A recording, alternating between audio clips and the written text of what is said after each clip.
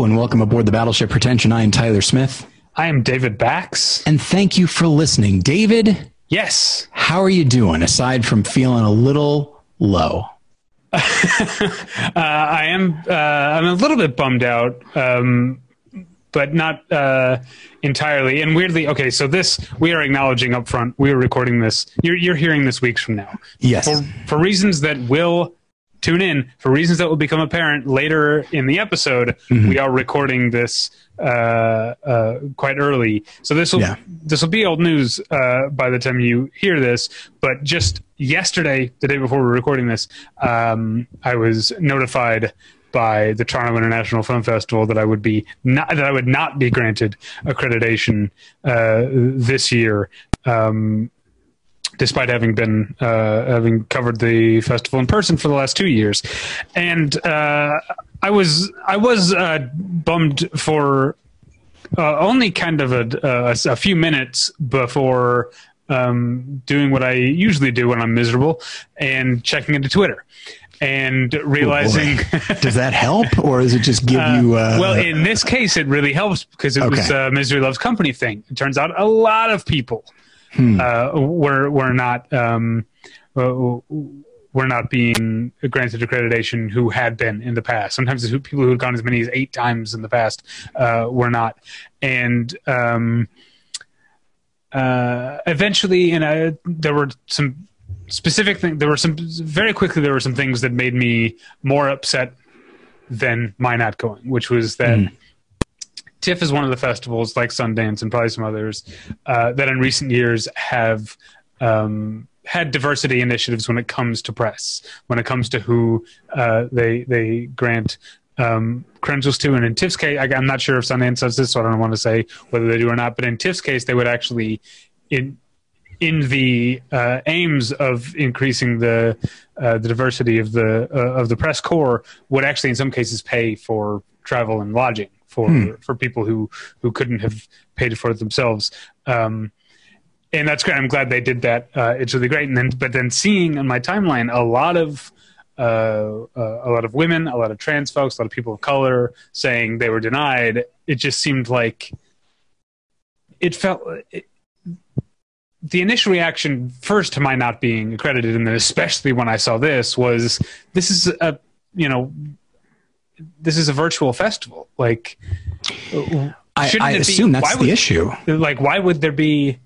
It seems like you should be letting everyone you don't have to accommodate for, you don't have to account for capacity, you don't have to account for how many people can walk up and down the endless staircase of the Scotiabank Theater, or the ridiculous staircases in the Scotiabank actual auditoriums. They're stadium seating auditoriums, Tyler, and they have this stair scheme in which they aren't, every few steps one is shorter than the rest. It's, oh boy, it's really weird. I've tripped over it so many times. I remember laughing with a friend of the show, Brent Simon, and who has been going for years, who was like, I've seen people drop cups of coffee. I've seen people fall on their ass.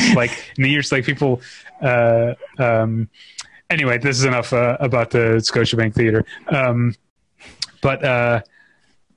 So that was my first reaction, was why, this seems like what I called it on Twitter. It seems like an unforced error, to suddenly be dialing back, or at least appearing to dial back your diversity initiative at a time when it seems like you could be giving credentials to anyone. And then today, so that was yesterday. Today, TIFF came out on Twitter, probably elsewhere too, but I spend way too much of my time on Twitter. And sorry, Tyler, can you see this? Is that dog? Yeah, checking things out. She's like, my dog is just staring at me, yeah, because this is not what I normally record. So she's very confused about whether or not it's safe to come into this room. Anyway, they made a statement, basically saying they said normally they have as many as 1,600 critics This year they're only allowing 500 to get credentials, and a lot of this apparently has to do with two things, I would say. One thing they're very upfront about, which is the idea that being a virtual festival, there are more potential concerns about piracy. That was exactly what I thought it would be, is that like there's more concern, and in that situation, like smaller, like they might not trust smaller outlets. It's like they'll trust you to come in person and not pull out a camera and film a movie. But in a situation like this, yeah, I could see, I see how they see us now. But isn't that it's a little bit insulting, right? To say like, isn't this what, like, we went through this application process? If you had concerns that like why are you concerned that people you were otherwise approving as press are suddenly going to turn out to be criminals? Like, what is happening in the application process that doesn't include some level of vetting or whatever? Do you think are they getting pressure from the studios? You think?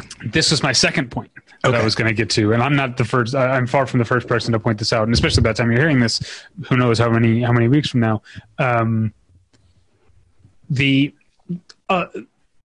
So many movies play TIFF every year. Mm-hmm. So many movies. I remember saying after my first year, when I'd already been to, at that point, I'd already been to 3 Sundance Film Festivals and felt like I know what the big festival thing is. And then getting to TIFF and just being overwhelmed by how many people, how many movies, how many theaters there are. Here, there's only 50 movies in the festival this year at all. And it seems like and maybe this is a business decision that makes sense in terms of keeping their profile up. They are prioritizing sort of the big ticket things you see or you read about out of TIFF are often, last year was like, I don't know, A Beautiful Day in the Neighborhood. The year before it was Green Book, things that are already like studio movies that have release dates. That's just like, this is a part of the awards calendar that they release here. And it does seem like, if you look at the movies, it does seem like they're kind of prioritizing things like that, things that already have distribution. There are movies that I'm already getting press emails from about like November release dates that are having TIFF premieres. And so it does seem like maybe this is pressure from the studios to say like, we only need so much exposure here. We need so much attention. We're not a little scrappy movie looking to get a handful of reviews on Rotten Tomatoes. Like, this is more of an awards season move for us, and maybe that is where they're getting the pressure from the studios to say we don't need every Tom, Dick, and Harry critic to be seeing our movies and posting reviews, because that's also kind of self policing at TIFF, is that the movies that I'm talking about are the movies that are the hardest to get into, even for press. A lot of the times, there's only so many press tickets available, and there are different levels of press that are allowed to get into them. I was. And I mean, last year I saw things like Knives Out and Jojo Rabbit that I think were this kind of thing. But I try to not do too much of that at TIFF. So it does seem like, in terms of that, all of this has made me feel much less crappy about being denied. In fact, that I haven't felt that in over 24 hours now. I've made my peace with that almost immediately. It makes me feel a bit more understanding of their move in general, if not necessarily approving of it. Yeah, I mean, I guess it's so with TIFF, like, it's a virtual festival, but like, I mean, I assume people pay to like watch the movies, or is this like only for critics? Like, do they get an all access? Can you buy an all access? That's a good question. That's a good question. Because I know something like, and we'll hopefully we'll learn very soon, and probably by the time you're hearing this, we probably already know how AFI Fest is happening this year, because AFI Docs, which happened earlier in the year, they did what you're talking about, a fully online festival in which movies were sort of released by day, but then once they were released, they were available to see for the duration of the festival. Yeah. And you could buy screening. You could buy individual codes to watch a single movie. You could buy like passes or whatever. That might be how AFI does it this year. Toronto, because it's in Toronto, which is doing Canada in general doing a much, much better job, like staggeringly better job. If you look at the numbers between Canada and a major city like Toronto and any major American city, you feel frankly a little embarrassed, I think, as an American, to see how poorly we've done with COVID, because they've done so much better. There actually is an in-person element to the festival this year. There are going to be in-person screenings. It's not no press is traveling. There are no press screenings. It pretty much seems like it's just for Torontonians, I guess. So I don't know if that means it's just that in press, or if there is some sort of a way to pay and see these movies virtually. I actually haven't looked into that, because I until yesterday I kind of assumed I was going to be seeing movies as press, but we'll see. And lest anybody think, I did want to mention this, unless anybody think that this is a sour grape situation where David is saying like, I want in. It's not even that. It's more just, it's interesting to see the way that, yes, I see the dog. It is adorable. And she is adorable. Pardon me. She's adorable, and she's relaxed. And she's like, okay, David's not doing anything too crazy. I can come lay on the couch. This is the new normal. I get it. But I do think that it's, whether it affects us or not, I do think that it's always interesting to explore the way that COVID and quarantine and all that has affected the way we do our jobs, the way Hollywood works. And this is another one, which is, I mean, certainly, so my documentary, Real Redemption, The Rise of Christian Cinema, has been accepted to multiple film festivals, super low level film, they're Christian film festivals. So even the biggest one only has a few thousand people go when it's in person. And they've all switched to virtual film fest situations, and who knows how many people are going to get involved. And it is that pass situation where a film, would be screened, but the person has access to it for the whole weekend or whatever. And so, yeah, okay, these are. It's smaller it's a smaller festival with movies that, if I'm being honest, and I say this as someone whose film is in the festival, aren't exactly, people aren't knocking down the doors to see them, whereas something like AFI You're not going to buy a copy of Real Redemption like on a blanket outside the subway station. I mean, maybe, but it'd be me selling it. I just want to get eyeballs, David. But no, when you get into something like TIFF or AFI Fest, but TIFF, I'd say especially, because it is like sort of the official kicking off of Oscar season, and you start to see people are studios and the festival get a lot more squeamish when it's like, oh, we're literally putting people in a position to have these in their home. And it's super easy, by the way, it's super easy to record these via Zoom. You can, or anything via Zoom. I've had to do it for my classes so that the students have access to a movie that they wouldn't have had access to otherwise, where I have to play it in its entirety on my computer while Zooming with myself. I push record and I share my screen. Boom. I now have it. Granted, it's not top quality or anything like that. So it is very, it's very possible for someone to steal these movies that haven't been released yet and probably won't be for a couple months. So I understand their reticence. But at the same time, yeah, I do. It just seems like, why go to the trouble of establishing yourself as a critic to the level at which a festival like TIFF would grant credentials, only to do that? I mean, I understand, it only takes one idiot, I guess, but it just seems that part is a little bit the sour grapes. I'm a little bit offended at the idea that they think I'm going to pirate movies. But No, really, I'm not. Overall, I think that this is just the way it is this year, and I was assured that my not covering TIFF this year would have zero effect on my eligibility next year. Because TIFF is of the festivals that I cover, TIFF like really does seem to prize like past years. In fact, TIFF, unlike Sundance, TIFF actually requires credentialed critics to post-fest, like by a certain date, submit all of their coverage to prove they covered it. Sundance doesn't do that. That's one particular thing about TIFF that I actually kind of, honestly, as someone who does the work, who goes and like writes the shit out of some reviews while I'm there, I'm glad that I get to say, "Oh, see." Well, and it's also nice to have a level of accountability. As much as I don't want that, I also recognize that it's kind of the only way for me to, get my ass in gear and get stuff done.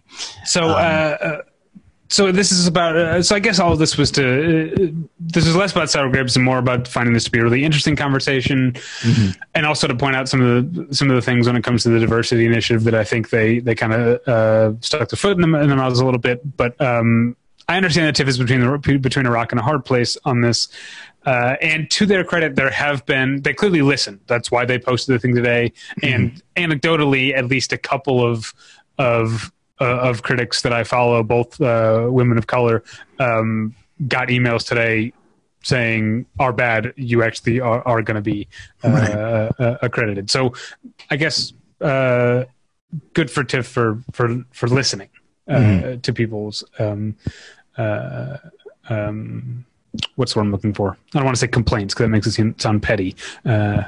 Grievances? Is that less petty? I think so. Grievance sounds, it sounds like a grievous situation. A complaint is like, "I'm not happy," which is, I assume, is the tone that you, if you wrote in saying like, "Hey, are you sure?" I'm sure it would seem like that. Anyway. But you know what I don't have any complaints about? What's that? Are my tweakedaudio.com earbuds that I'm wearing and using right now as we speak. They're available. The tweakedaudio.com, you see, is where you go for professional quality earbuds in a variety of stylish styles and colorful colors. They look great. They sound great. Tyler and I use them each and every day of our lives. Today I was listening to, I continue to be astounded at how good a musician and songwriter and singer Tim Heidecker is. I don't know if you've ever listened to any of his music. I've listened to like his fake music. Yes, he's done fake music. Yeah. But no, he's put out a couple, like at least one real album that I think was called In Glendale, and then he released a new single off of what I guess is going to be an upcoming album. I don't know what the album's going to be called, but the single is called Nothing, that I was just listening to this morning. And it's a partnership with the singer-songwriter who goes by the name Wiseblood. And it's really great, very Tim Heidecker in the sense that it's sort of like he does this sort of like AM radio type of like, jangly pop type music, but it's about like the nothing. The nothing of the title is about his atheism and about his belief that there is nothing that happens when we die, that's what death is, and that's what's waiting for all of us. And yet it's kind of but the song itself, like that's funny that he's doing, like, or it's ironic that he's doing kind of like a poppy acoustic guitar song about this subject, but the song itself is not a joke. It's like a good joke, and it's actually very emotional at the same time, or a good song and it's very emotional at the same time. And I continue to be like, Tim Heidecker is someone who like is, on the one hand, he's always him. He's like one of these great like leading man type actors in a way in which like you go to see a movie that has, I don't know, I'm trying to think of an example. Like you go to see Denzel because you want to see Denzel do Denzel, right? Sure. But also he's a great actor, and he fits himself into all of the different characters that he plays in really seamless ways. And that's kind of what Tim Heidecker is for me, is that he's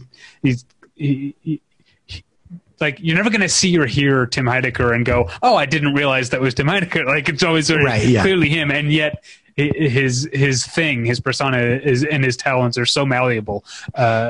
It's often surprising to me, and he's become someone that I'm like, I'm always going to be interested in what Tim Heidecker is up to. I think he's a genuine genius. Just his ability, just the stuff that interests him, and his ability to fully realize that, and I think it's safe to say fully commit to it, is astonishing to me. And the realization's like, okay, well, people who like this, they'll find it. This is certainly not going to appeal to a mass audience. And when he's making fun of something, there are usually like 2 or 3 layers to that criticism.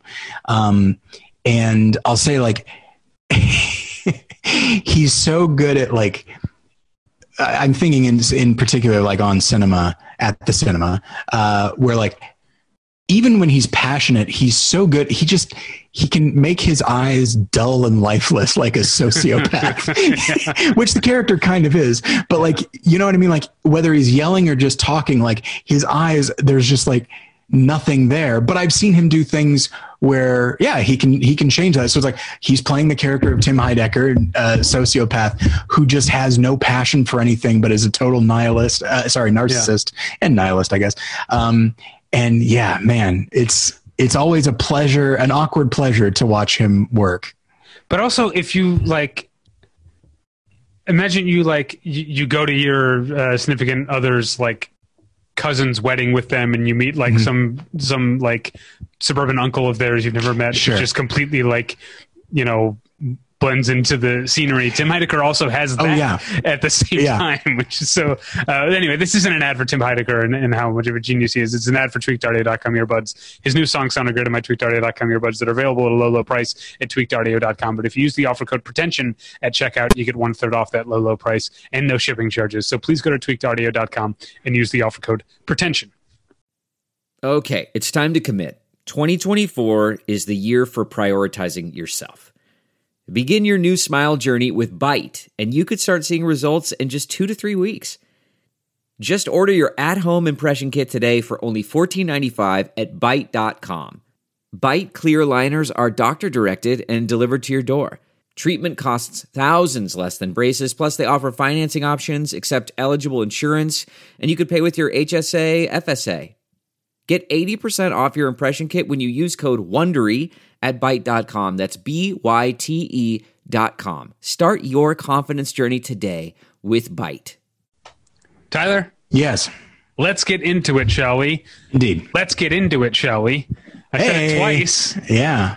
One of them though, you should have said like really nice, and the other one really mean. Oh, sure.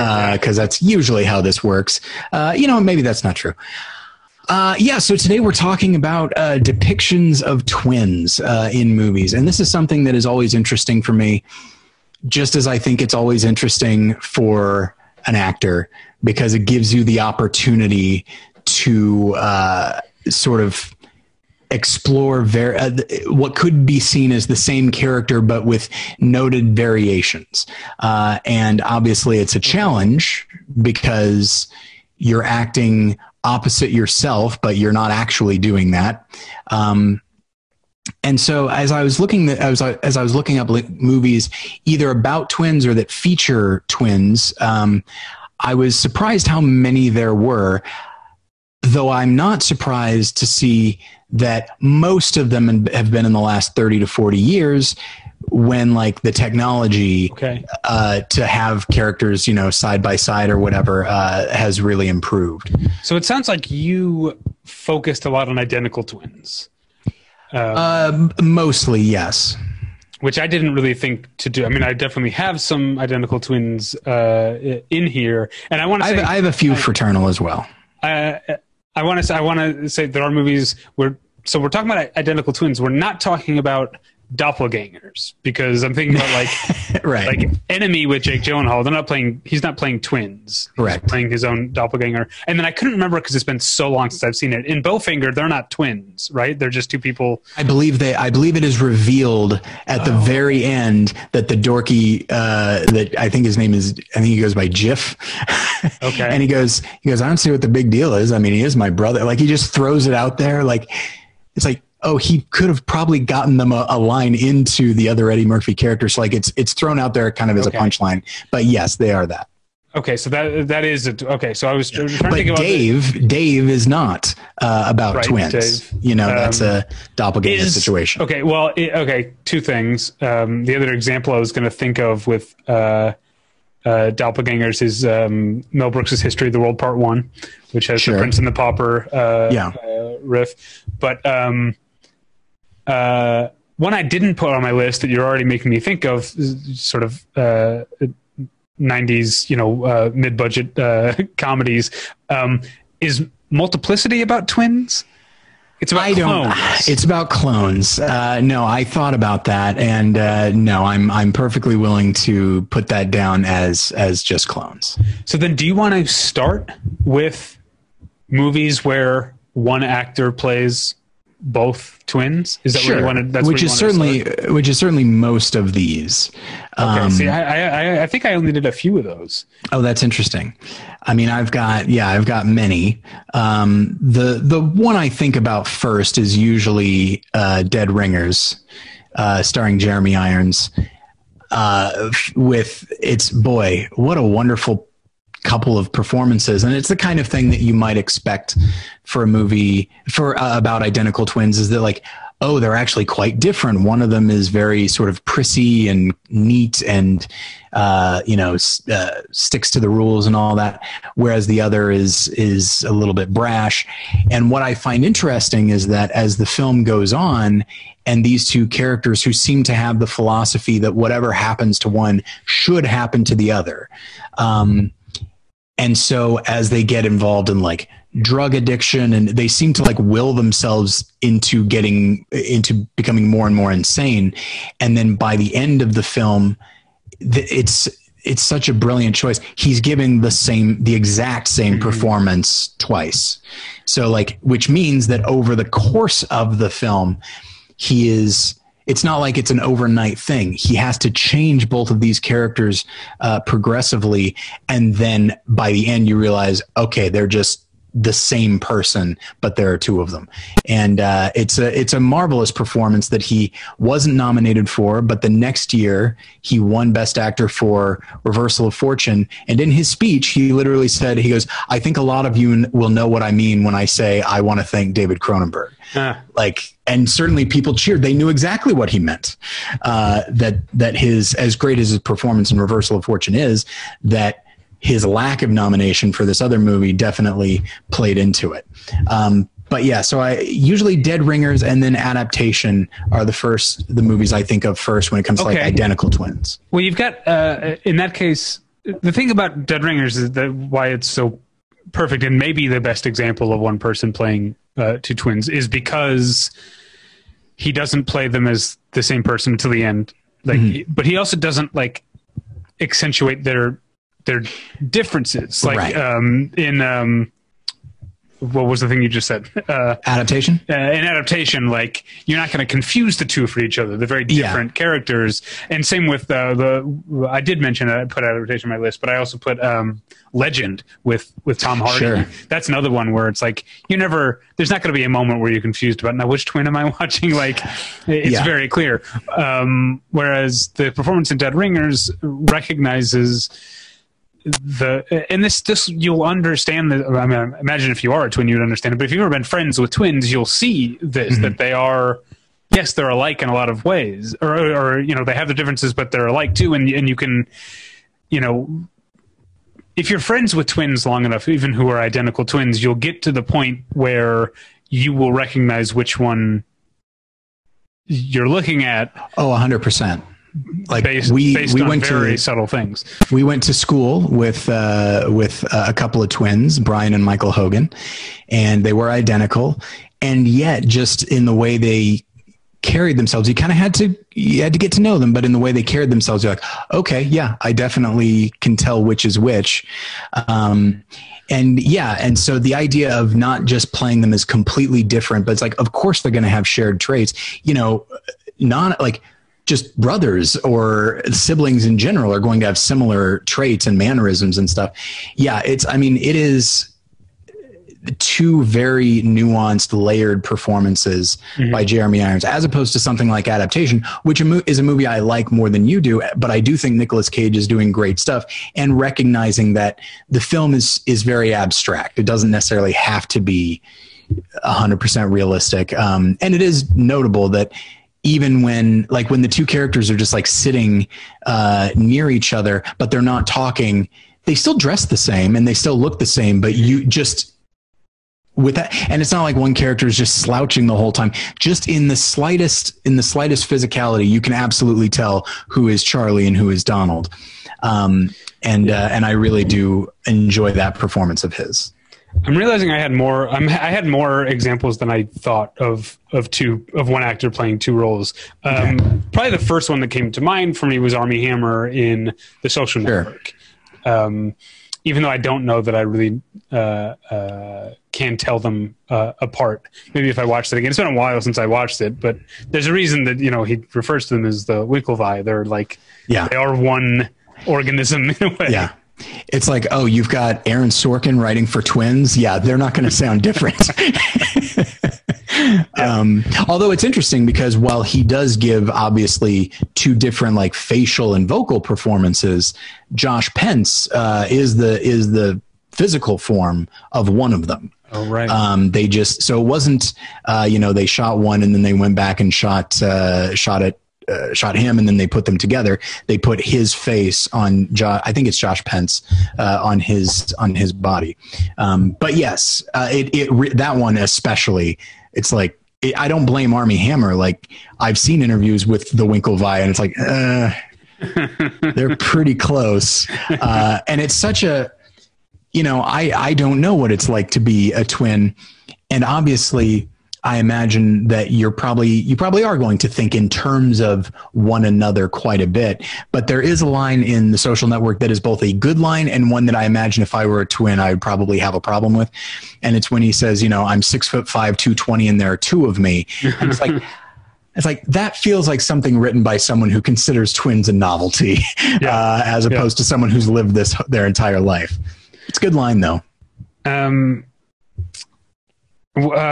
So I want to have more, but there's an interesting thing I'm realizing looking at my list. I very much want to get into twins who are different genders, which is there's a lot of depictions of that. And that's partially because I have a little nephew and niece who are twins, and they're delightful.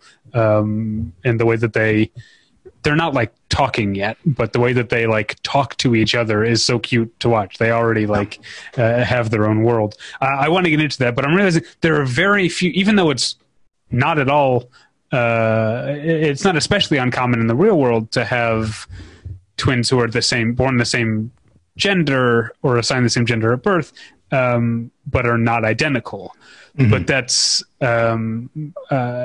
that's pretty rare in movies to have. Yeah, I think just from a shorthand, it's like, okay, either it'll be identical, same gender, or a boy and a girl, because otherwise it's like, well, now it's just two guys hanging out that are the same age. So I'm trying to think examples of where they actually did do that. One of my favorite movies of all time, The Young Girls of Rochefort, got two twins, right, who are different actors. And then I'm thinking of movies in which, and this is almost a subcategory of its own, which is the conjoined twins, who become separated often. They're Stuck on You and Sisters. Yeah, and by De Palma's sisters. Twin Falls, Idaho. Are they not identical? Sorry. Yeah. I'm sorry. They are identical. Okay. I was just thinking about the conjoined things. Yeah. I was trying to think of non-identical twins. So I've never seen Stuck on You. I remember thinking it was funny at the time. I think I will, maybe. Cher is in it.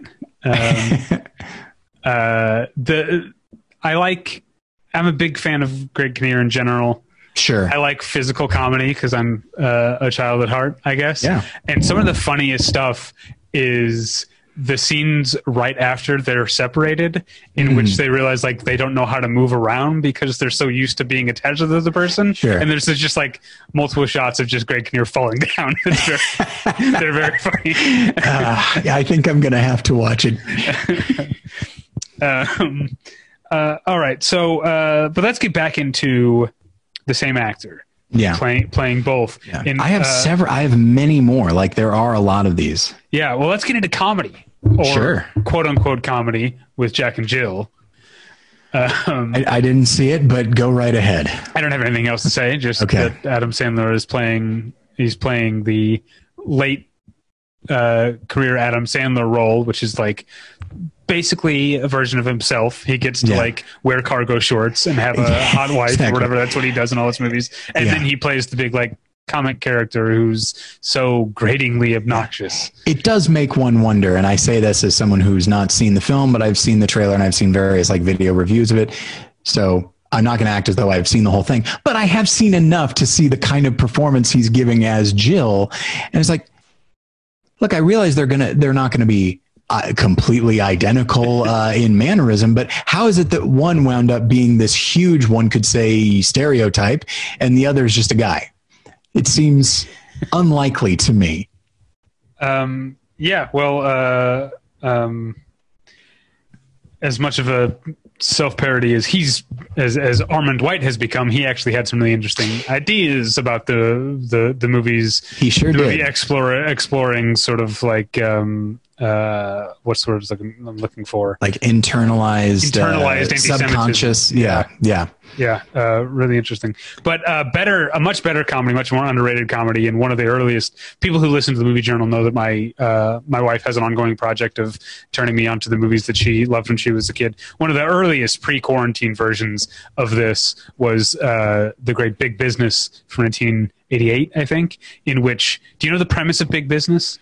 No, I don't. Well, although you talked about it on the Movie Journal, but I don't remember. I mean, years ago. This was years ago, actually. Yeah. So, Bette Midler and Lily Tomlin play two sets of twins. Except what happens with they were born in the countryside. One to, poor farmer parents. One to rich parents who have to be vacationing. Right.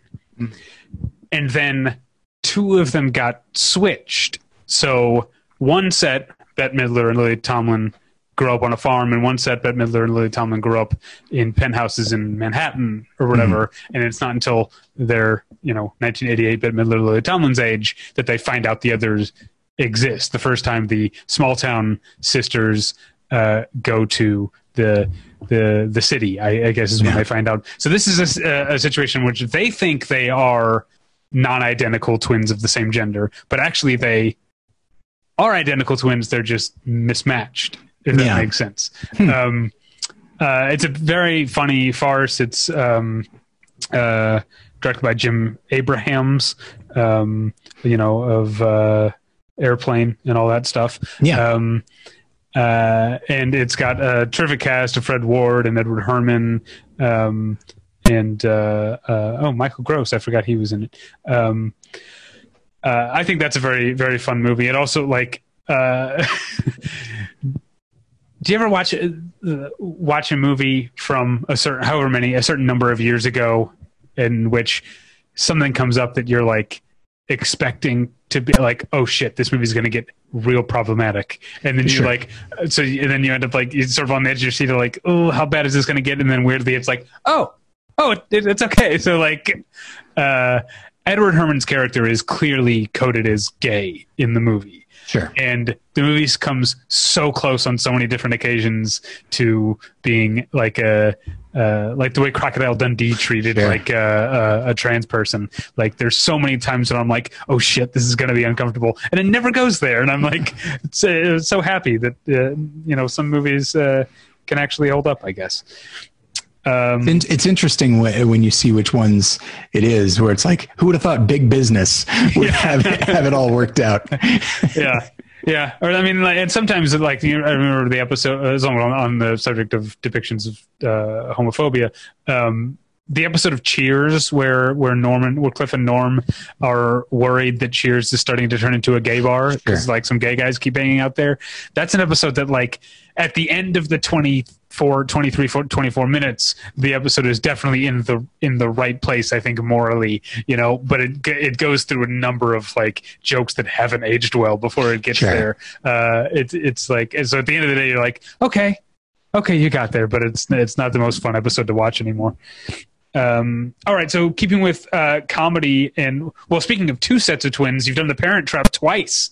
That's right. Yes. With Haley Mills, is that Haley Mills? I think Haley Mills, and of course Lindsay Lohan. Mm-hmm. Both of them very good movies. I would say I watched the original Parent Trap a lot as a kid. It was like at that age when I was just sort of starting to become to realize that I liked girls, and so Haley Mills was weirdly like an early crush. Interesting for me, even though she's obviously in real life she's considerably older than I am, but right. she would in the movie she was like the age that I was when I was watching the movie, or maybe just a little bit older. And so I watched The Parent Trap a lot. I've only seen the newer one probably 1.5 times, but it's also quite good and very charming. I've only seen the older one, and it's funny. It's one of those movies like, those live action Disney movies of like the 60s and 70s, super long. Like the original Parent Trap's like 2 hours and 15 minutes or something like that. It's crazy. What year is that? Like you know what? It might actually be in the 50s. I'm not 100%, but yeah, it was such it's not like they really took their time with it. If I'm thinking of the right film, it might be a different 61. One. Okay. 61. Yeah. It's 2 hours and 10 minutes long. Yeah, I guess maybe they were going for that, early 60s. It's probably like a widescreen, studios are trying to make movie going like such a big event to compete with television at the time. So bloated runtimes were kind of part of it. But I don't think Parent Trap feels bloated. Again, I haven't seen the original in a long time, but I watched it a lot as a kid.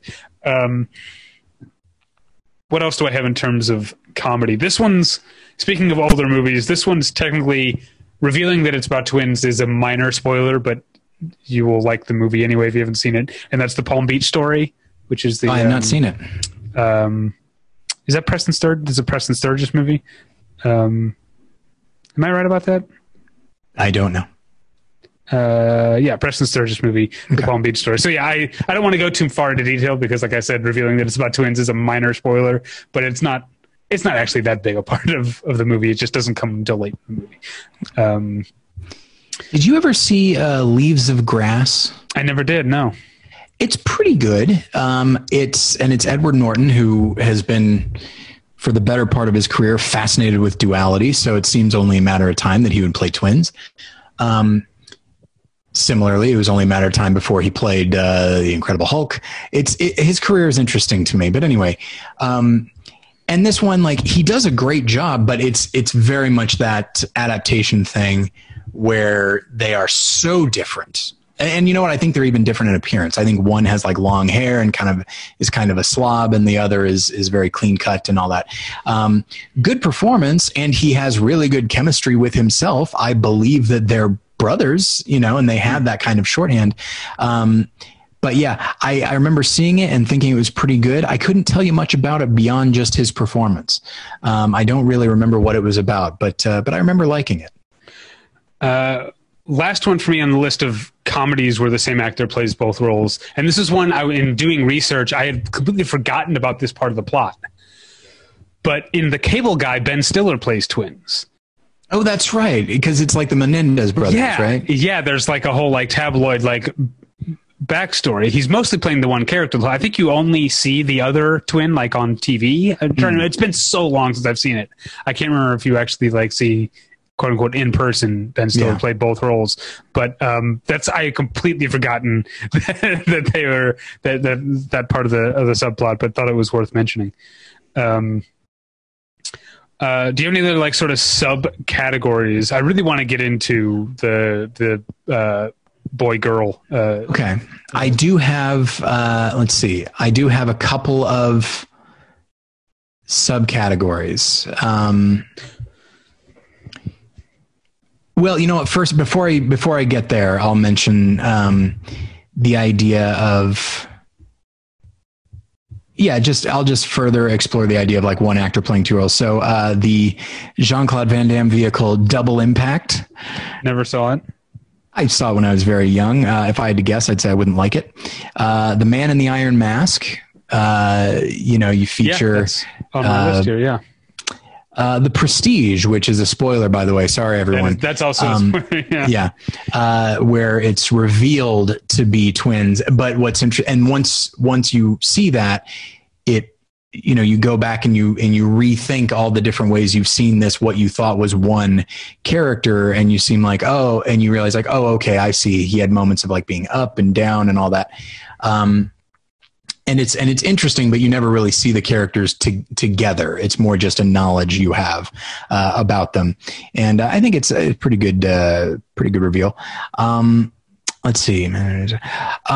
So I did want to mention, it's just at the moment, it's a category it's a subcategory that I can only think of 2 movies for. Oh, you know what? But there is a third, but I haven't seen it. Okay. And it is the idea of the sort of, it could be like an action movie or a spy thriller or something like that, where someone gets brought in to help with an organization because their usually identical twin brother has died, and they need someone that looks just like him. I didn't see Bad Company. Company is the first one I think of with Chris Rock and Anthony Hopkins. It's terrible, but yeah. I recently rewatched Eagle Eye, and that's another situation where he gets brought in because his brother, they need like a facial recognition thing because his brother was the only one with access to this and then died. Avatar is another one, actually. That's right. The Jake Sully character. It's such a specific story point, but it clearly has been used before. And I guess in its own way, that's sort of what Bowfinger is about, although they don't know they're twins, which is we need a double. Yeah. And then I guess there's the movie The Double, but that's kind of like Enemy.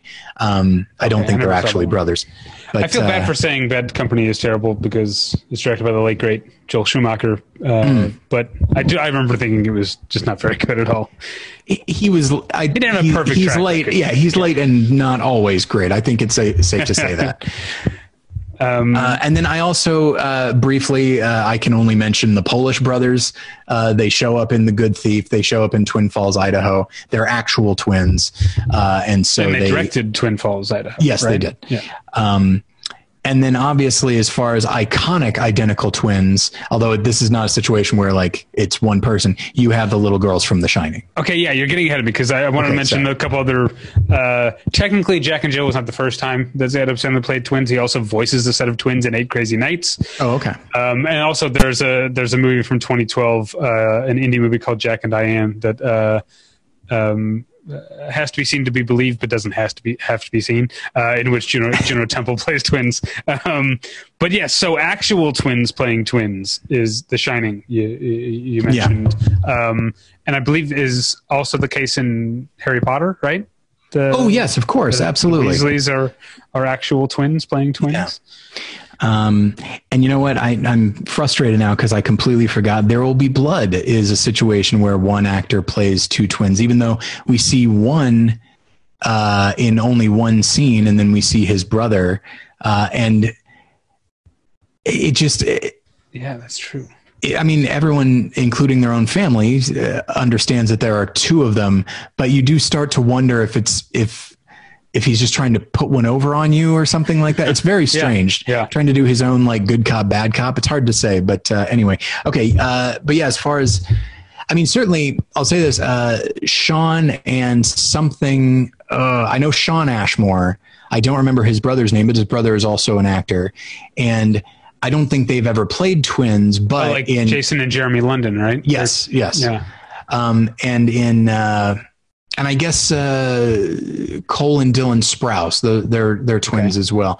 But I know that in X-Men, you have a character who's a shapeshifter, and so she takes the shape of Iceman, and so there's a moment where you see one walk by, and then the other comes out of the elevator or something like that, and it's not a trick. It's just like, well, we've got this. There's a whole episode of Buffy in which Xander gets hit with a spell that sort of separates his personality into his like best traits and worst traits. And Nicholas Brendan, the actor, has a twin in real life, and so whenever they needed like another person in the room, they just had him play most of the time. Nicholas Brendan playing both both sides. But whenever they actually needed to be on screen together, they just cast his twin, who's a non-actor. That does happen a lot. I remember I went down a little rabbit hole a while back of like looking up, actors and then their like non-famous twin who often will get called in for some reason or another. Okay, so let's see. So I think I'm trying to think. I think I've covered everything. What else did I have on here? As far as, I guess that's it for actual twins. I'm trying to remember. It's been so long since I've seen Big Fish. I know there's conjoined twins in that movie. Sure. I don't remember who the actors who play them. Right. So I couldn't tell you. Although there was also, we're not really getting into TV, but there was a whole season of American Horror Story in which Sarah Paulson played conjoined twins. All right. So let's get into one of my favorite things is, the brother and sister twins thing, partially because that's my niece and nephew, partially because this is me getting a little bit personal on the show. I've talked about this with my wife, that sometimes I wish I were closer to my siblings than I am. Like I like my siblings, we get along, but like we're not in each other's lives as much as sometimes I wish we were. And so sometimes I have a pang when I see siblings on screen. For some reason it happens, especially when they're brother and sister. It makes me feel a little, I always like it, but it's also a little twinge of sadness. I was thinking very recently, I keep talking about TV, but Natalie and I watched both seasons of the tragically canceled Lodge 49, in which Wyatt Russell and Sonia Cassidy play twins. And there are long stretches of the show in which you might completely forget that they're twins, but they'll do little things, and the show, to its credit, never really like laid it on too thick, but there'll be little things where they're at her apartment and like sitting on, they mix cocktails and they're watching TV together, and they both like squeeze a bit of lime into their cocktail in like the same way without like acknowledging it, or the show even really acknowledging it. There were things like that I always liked. But there's a lot of movies in which in which a man and a woman play twins, non-identical twins, obviously, including, I completely forgot about this until researching for this episode, the fact that Ben Affleck and Carrie Coon in Gone Girl are supposed to be twins. Oh, I don't think I realized that. I had completely forgotten about that element of it. There's also, of course, Avengers: Age of Ultron, in which you've got Elizabeth Olsen, who's coincidentally the younger sister of a very famous pair of twins. And so I was stalling to try and remember the guy's name, and I couldn't get to it. Aaron Taylor Johnson. Who's I feel like they don't like, it's not that I paid. There's like huge parts of the MCU that I missed, but it feels weird how he's never brought up like in subsequent MCU movies, right? I think there is, I forget exactly where, but I think the Scarlet Witch character, I think she mentions the loss in later films. But it just seems like, again, from what I've seen, it seems like once he was gone, they paired her up with Vision, and then like that's her partner in life now. And it seems like she lost a twin. Like that should be, I feel like that should be more devastating. Well, I can understand why. From a larger standpoint, I can understand why they would want to downplay the existence of Quicksilver in the MCU, because at the time Fox was a separate entity and was, by all accounts, doing Quicksilver better with Evan Peters. And so, by American Horror Story. Yeah. And so of course they need to introduce the twins in the world of the Avengers because they are a big deal, but it's like, hey, how can we establish that Ultron is like a threat? How can we lose someone? It's like, we got it. It's perfect. Because it was like the only two characters that were shared as far as copyright, because they were the children of Magneto, but they were on the Avengers. So both studios had it. And, but clearly one was kind of doing it better. But anyway. Well, speaking of people from the MCU, Jeremy Renner played one half of a brother-sister twin team in the highly underrated Hansel and Gretel Witch Hunters. which I still haven't seen. A super fun movie in which he and Gemma Arterton, I think, play Hansel. Unlike the earlier this year, Gretel and Hansel, in which there's their difference in age is a big part of the story. That she's considerably older. I'm not sure in traditional Gretel and Hansel, does it ever, or Hansel and Gretel, are they supposed to be twins? Does it ever make? I'm trying to think of the actual like fairy tale or whatever. If it's ever made a point of who's older, or if they're just. You know what? I don't think I ever knew, but certainly I've seen various like illustrations of Hansel and Gretel, and they look the same, except one's a girl and one's a boy, but they have like the same color hair. They're wearing similar type outfits. But yeah, I don't know if that's ever been an official part of it.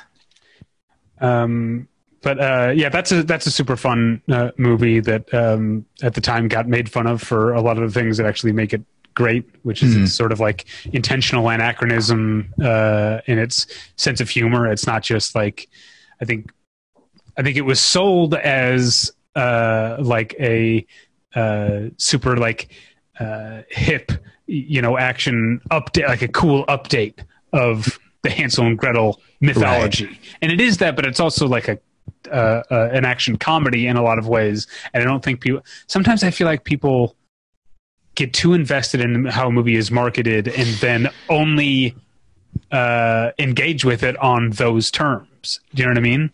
Oh, absolutely. It's so my semester has started. And so in talking about like the introductory stuff, I talk about like, what makes up our opinion of a movie, and it's expectation, interpretation, and assessment. Like that's kind of the three that I come up with. And expectation is any number of things. It could be, you saw the trailer, you saw that. It's like, and that's the thing that while you can never fully remove it, the marketing especially is the first thing you should put to the side. Because it's, especially if it's a film that might be a little bit more offbeat, then like what you're seeing is what the studio thought would sell best. And maybe it will, maybe the best stuff sells the best, although that's not usually true. And in doing so, you get movies that are actually pretty good, like Adventureland or Mother, that people hate because it wasn't what it was marketed as. Anyway.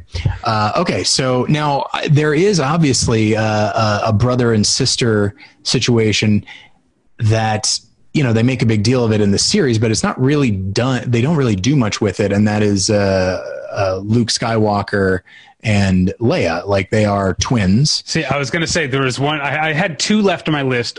Sorry. One of which I wasn't going to bring up because I made a resolution not to bring it up. So I was hoping you'd get there. Well, you're welcome. Yeah. Thank you. Yeah. And it's one that obviously it plays a slightly larger role in the prequels, or at least the Revenge of the Sith, because Natalie Portman gives birth to twins. But yeah, and it is interesting. What are you smiling about? Nothing. Well, I'll tell you when we get, once we're past Star Wars. Oh, okay. Once we get the unpleasantness out of the way. Yeah. And so, but it is interesting that like, it's not really revealed that they're twins until Return of the Jedi. And then in the later films, the two never really interact. So it's like, they are siblings, but the series has never really done that much with it. With that fact. And that is kind of a bummer, because I feel like the two of them, like there's that moment in The Last Jedi, it's only a moment, but where he shows up and like they exchange a look and he gives her like a kiss on the forehead. And it's a really poignant moment, made all the more poignant by the idea that they are twins, albeit ones that weren't raised together, but like they do have that bond. And I would have liked to see more of that just throughout the series in general, but I guess I understand why they didn't do it. So I realized I have two left on my list. And the reason you saw me so we're ramping up to something in the climax of this episode, not to give too much away. And I seem to have accidentally left the two biggest bummer or grossest twin movies for the very end, which was not my intention. Okay. But Personal Shopper is a movie in which Kristen Stewart plays a character who has recently lost her twin brother to a heart condition that she also has. So we never see the twin, or at least not in a corporeal form. in the movie. But so that's a very sad one. And then one of the first movies I thought of, but also one of the grossest twin movies, is Mark Waters' The House of Yes, in which Josh Hamilton and Parker Posey play twins, who we're spoiling twin movies left and right here, but twins who it turns out are also lovers. Nice. No, it's not. It's very gross. Oh, I've misinterpreted what you were saying. I feel like that's happened in a couple of things where like a brother is... I've seen one episode of Game of Thrones, which is the first one, which is like, isn't there like there's a brother and sister that are having sex, but I don't remember if they're actually twins. I'm trying to remember if Jaime and Cersei are twins. I'm sure people who didn't stop watching after season 5 probably could remember that, but I don't remember if they're twins or not. Okay. Yeah, it's and then now the last film that I have to talk about is the movie Twins, which I've never seen. I haven't seen it in a long time. I remember thinking it was pretty good at the time, but I was young and fairly undiscerning. More than anything, it just seemed like an opportunity to be like, can you imagine a more mismatched pair than Arnold Schwarzenegger and Danny DeVito? Now get this, they're twins. Here's the situation. It's not merely that they're fraternal twins. It's that like, it was part of like, this is the story of a comedy. Listen to this. Like there was like a biological experiment, to create like the perfect, like the perfect physical specimen. Which means like removing like all of the undesirable elements. And as a result, like they got the perfect physical specimen, but then all of the undesirable elements also became a kid. And so that's Danny DeVito and Arnold Schwarzenegger. And so there's this moment where Danny DeVito realizes what he is. And I have a very specific memory of him saying like, he goes, so I'm a side effect, and it's like, this is a comedy. Yeah. this is like some real Dr. Moreau, terrifying stuff. But I guess that's how it was, because I think that was late 80s, early 90s. I don't remember exactly the year, but they go so out of their way. It's like, no, see, this is how it's possible for them to be twins, and it's just like, this is a real dystopian future you've set up for us. And then when they made Junior, and now it's like, now you get to see Arnold Schwarzenegger, but like he has a big pregnant belly, and they don't establish how he's going to have this kid. Like, I don't know what it is. He makes that one I did see. Yeah, and that also has Danny DeVito actually, but like Arnold Schwarzenegger makes all these like indirect body horror movies, but they're supposed to be delightful. And it's also Emma Thompson in yes. Junior. Yes. I love when like the classiest people like have like, I love that Julianne Moore was in Assassins. Yeah, and then you get Peter O'Toole and John Hurt in King Ralph. Yeah. Oh, and there's of course a million of those. But so that's I felt like we should end on the movie that is called Twins. Yeah. But were there any left? And I'm sure there are some that we're missing. I never actually I'm sure there are. I never saw the Bette Davis film Dead Ringer. Neither did I. So, and then there are others, but those are the ones that I have seen and that I remember. Yeah, that's oh, you know what? There's one more that I put on my list, even though they're not really main characters in the movie. It's just one extended fight scene. But The Matrix Reloaded has the two white-haired twin fighters. Yeah, that's fun. It's kind of the same principle as the Winklevi in that regard. So I think that's it. So listeners, feel free in the comments section to let us know what we forgot. Obviously, and you mentioned TV, like, you know, there are TV shows that feature twins, whether it be like one actor playing both or whatever. But anyway, so yes, as David mentioned, there is, of course, a reason why we're talking about this. And so I'll say that if you are hearing this, then that means that I am a father now, to twin boys. David, people can't see you. Stop making those goofy faces. You already know this. but yeah, and so Jen and I were able, I won't tell the whole story, but we were able to adopt newborn boys. And, you know, by the time you're hearing this, we're in the midst of a lot of paperwork, but they are now ours. And so we're very excited for that. And slash just terrified. Like I'm very thrilled, but as of right now, what I've said is that, like, you know, the fatherhood and having children, much less two of them, they're fraternal, by the way. But having two of them, it's like, that's all an abstraction for me. Like, the fun of it is the abstraction, but the idea of like cleaning up after them, it's like, well, I've cleaned up before. I know the concept of chores. So that's the reality in my mind. That I can get my head around. But the fun part of it, the watching them grow and develop, like that's still kind of intangible right now, but nonetheless, we're very you've seen excited. all these movies, so you've done the research. Absolutely. Dead Ringers especially. It's like, no, I get it. They're twin gynecologists, by the way, in Dead Ringers. I don't think we ever mentioned that. We might have said doctors, but we didn't say gynecologists, just in case you wanted an idea. But no, you have to teach them how to become gynecologists. Yeah. You have to teach them how to fight Keanu Reeves. Sure. The things that twins do. Yeah, absolutely. It's like, okay, Facebook. Guys, get ready to learn some magic, because you're going to blow people's minds. Hunt witches. They got hunt witches. Yeah. I've actually been deleting my list as I went, so I don't actually know. But yeah, and so I'm going to be taking some time off. I will be, as David says, on assignment, so that I can. This is the part that I'm nervous about, because as of this recording, we haven't entirely figured out. Sure, what that's going to be. Yeah, David will figure it out. I trust him, and you guys, you won't even miss me. Oh yeah, they will. I will. Oh, okay. All right. Well, that's good. That's nice of you to say. But yeah, and I'm trying to think if there's anything else. Right. There's something else. I was thinking of a different thing. No, I wasn't. I'm sorry. But yeah, and so I will say their names. This is the part that I don't know. Yeah, so we'll probably be sharing. We probably won't be sharing photos of their faces on like Facebook and social media and all that.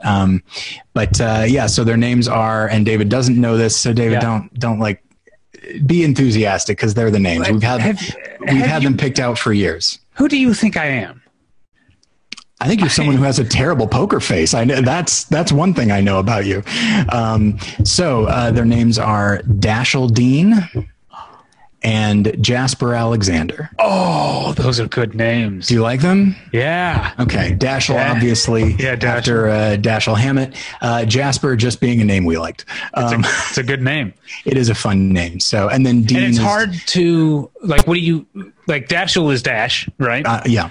Jasper is Jasper. Like, do you say Jas is a weird thing to say, right? Yeah, if you say Jas, you might as well say Joss, which is a thing that people will say, or Jazz. But yeah, Jas, like my cat growing up. Yeah, sorry about that. I wanted to avoid that. It's why I didn't tell you the names for so long. But no, it's sorry. It's Dashiell Dean. Oh, which is that's my middle. It's my middle name. It's my uncle's, my grandpa's middle name, and Jen's grandpa's name as well. And so that one was kind of a no-brainer. And then Alexander is Jen's brother. Jasper Alexander. Okay. So there you go. And I will say this. Oh wow! So Jas's nickname, Jas, is also his initials. Yeah. And Dashiell's initials, it means he's a dentist. But,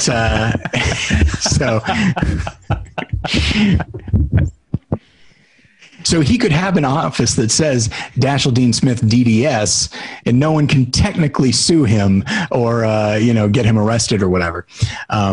Or he could just be like, this is a law firm. I don't know what you're talking about. But and I will say that, again, by the time you're hearing this, and David, it occurs to me I did not run this by you. So having twins and adopting them, we weren't really planning on fundraising But once we realized that, like, oh, on top of the cost of adoption, we now have to buy 2 of almost everything. And when you take these classes, you discover that twins means in the area of 150 diapers a week. A week. Wow. That's insane. Yes. We're going to try and use cloth where we can. And I mean, your Jenny's livelihood comes from people gathering, which they're not doing right now. So that's probably we've taken a bit of there's a lot of things that come into play, but at the same time, we are doing like a fundraiser, which I will mention right now. I will post on Facebook and Twitter, and then that will be it. Because I don't like asking strangers for money, especially because we're not the only ones impacted by the current economy. And so we want to try and be respectful of that. And I don't want anyone to think that I'm guilting them or anything like that. It would just anything you could do would be appreciated. Fuck, I don't even like saying this. I hate this so much. We can cut this out, maybe. I don't know. What do you think? I don't think we should cut this out. I also don't think we should cut this out. All right. So I'm going to have to start watching my language. Because for a while, right? Not for a while, but you know what? Like, I have friends who have kids, and they said like they pick up on it a lot faster than you think. A friend of the show, Jason Eakin, was talking about how like his son went through a goddamn phase because he said it once. So no, we're very excited, and incidentally, a lot of people over the last like couple of years have. When they find out that we've been pursuing adoption, they've been extremely encouraging, and we are very excited. We always wanted 2 kids. We wanted 2 boys because we both had brothers, and that's kind of what we were exposed to. And so when we got the call saying that it was going to be twin boys, we just lost our minds. And of course, despite the current economic circumstances not being perfect, it's like, well, we can't say no to this. And we're very excited. And again, by the time you're hearing this, they're here. And I'm so excited. Me too. I'm very excited. I mean, I haven't been as negatively affected by the pandemic as you have, thank God. You know, knock on wood, I have a lot of privilege, but who knows when I'll actually get to meet them in person. That's sad for me. Yeah, to realize. Yeah, it's on a few levels. One is that, like, just in general, the pandemic stuff, but also like twins, like they very seldom, I mean, pretty much never these days let them go all the way, like full term. Like they do want them to deliver early. And so by that time, like their immune system is pretty well developed, but it's still like you don't want to be introducing this other aspect, this potentially hurtful aspect to them. So, and adoption just presents its own kind of issues, which is like they really encourage you, like even under ideal circumstances, they encourage you to like limit the number of people that interact with them at first because they need to be able to connect with you first and a lot. So there's just going to be a lot of like shirtless holding them, like skin to skin contact is a big thing. So, so exciting. Yeah, I don't want to bore people. I've already we've taken so many courses, and it's always interesting, but after a while it's like I need to be careful that I'm not just spewing every single thing that I've learned because there's been a lot. So anyway, but yes, thank you for everybody for your encouragement and well wishes, and I will see you in a few weeks.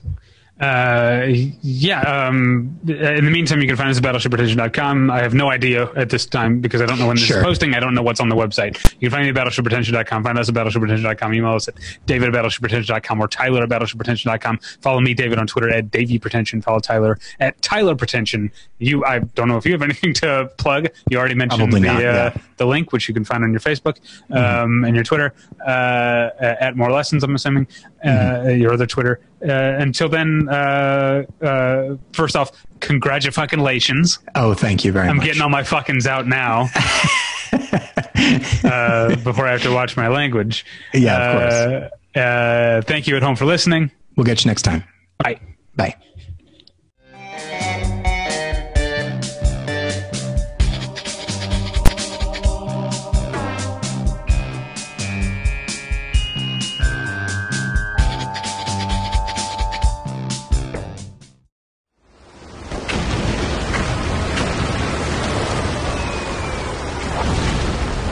This program is a proud member of the Battleship Pretension Fleet.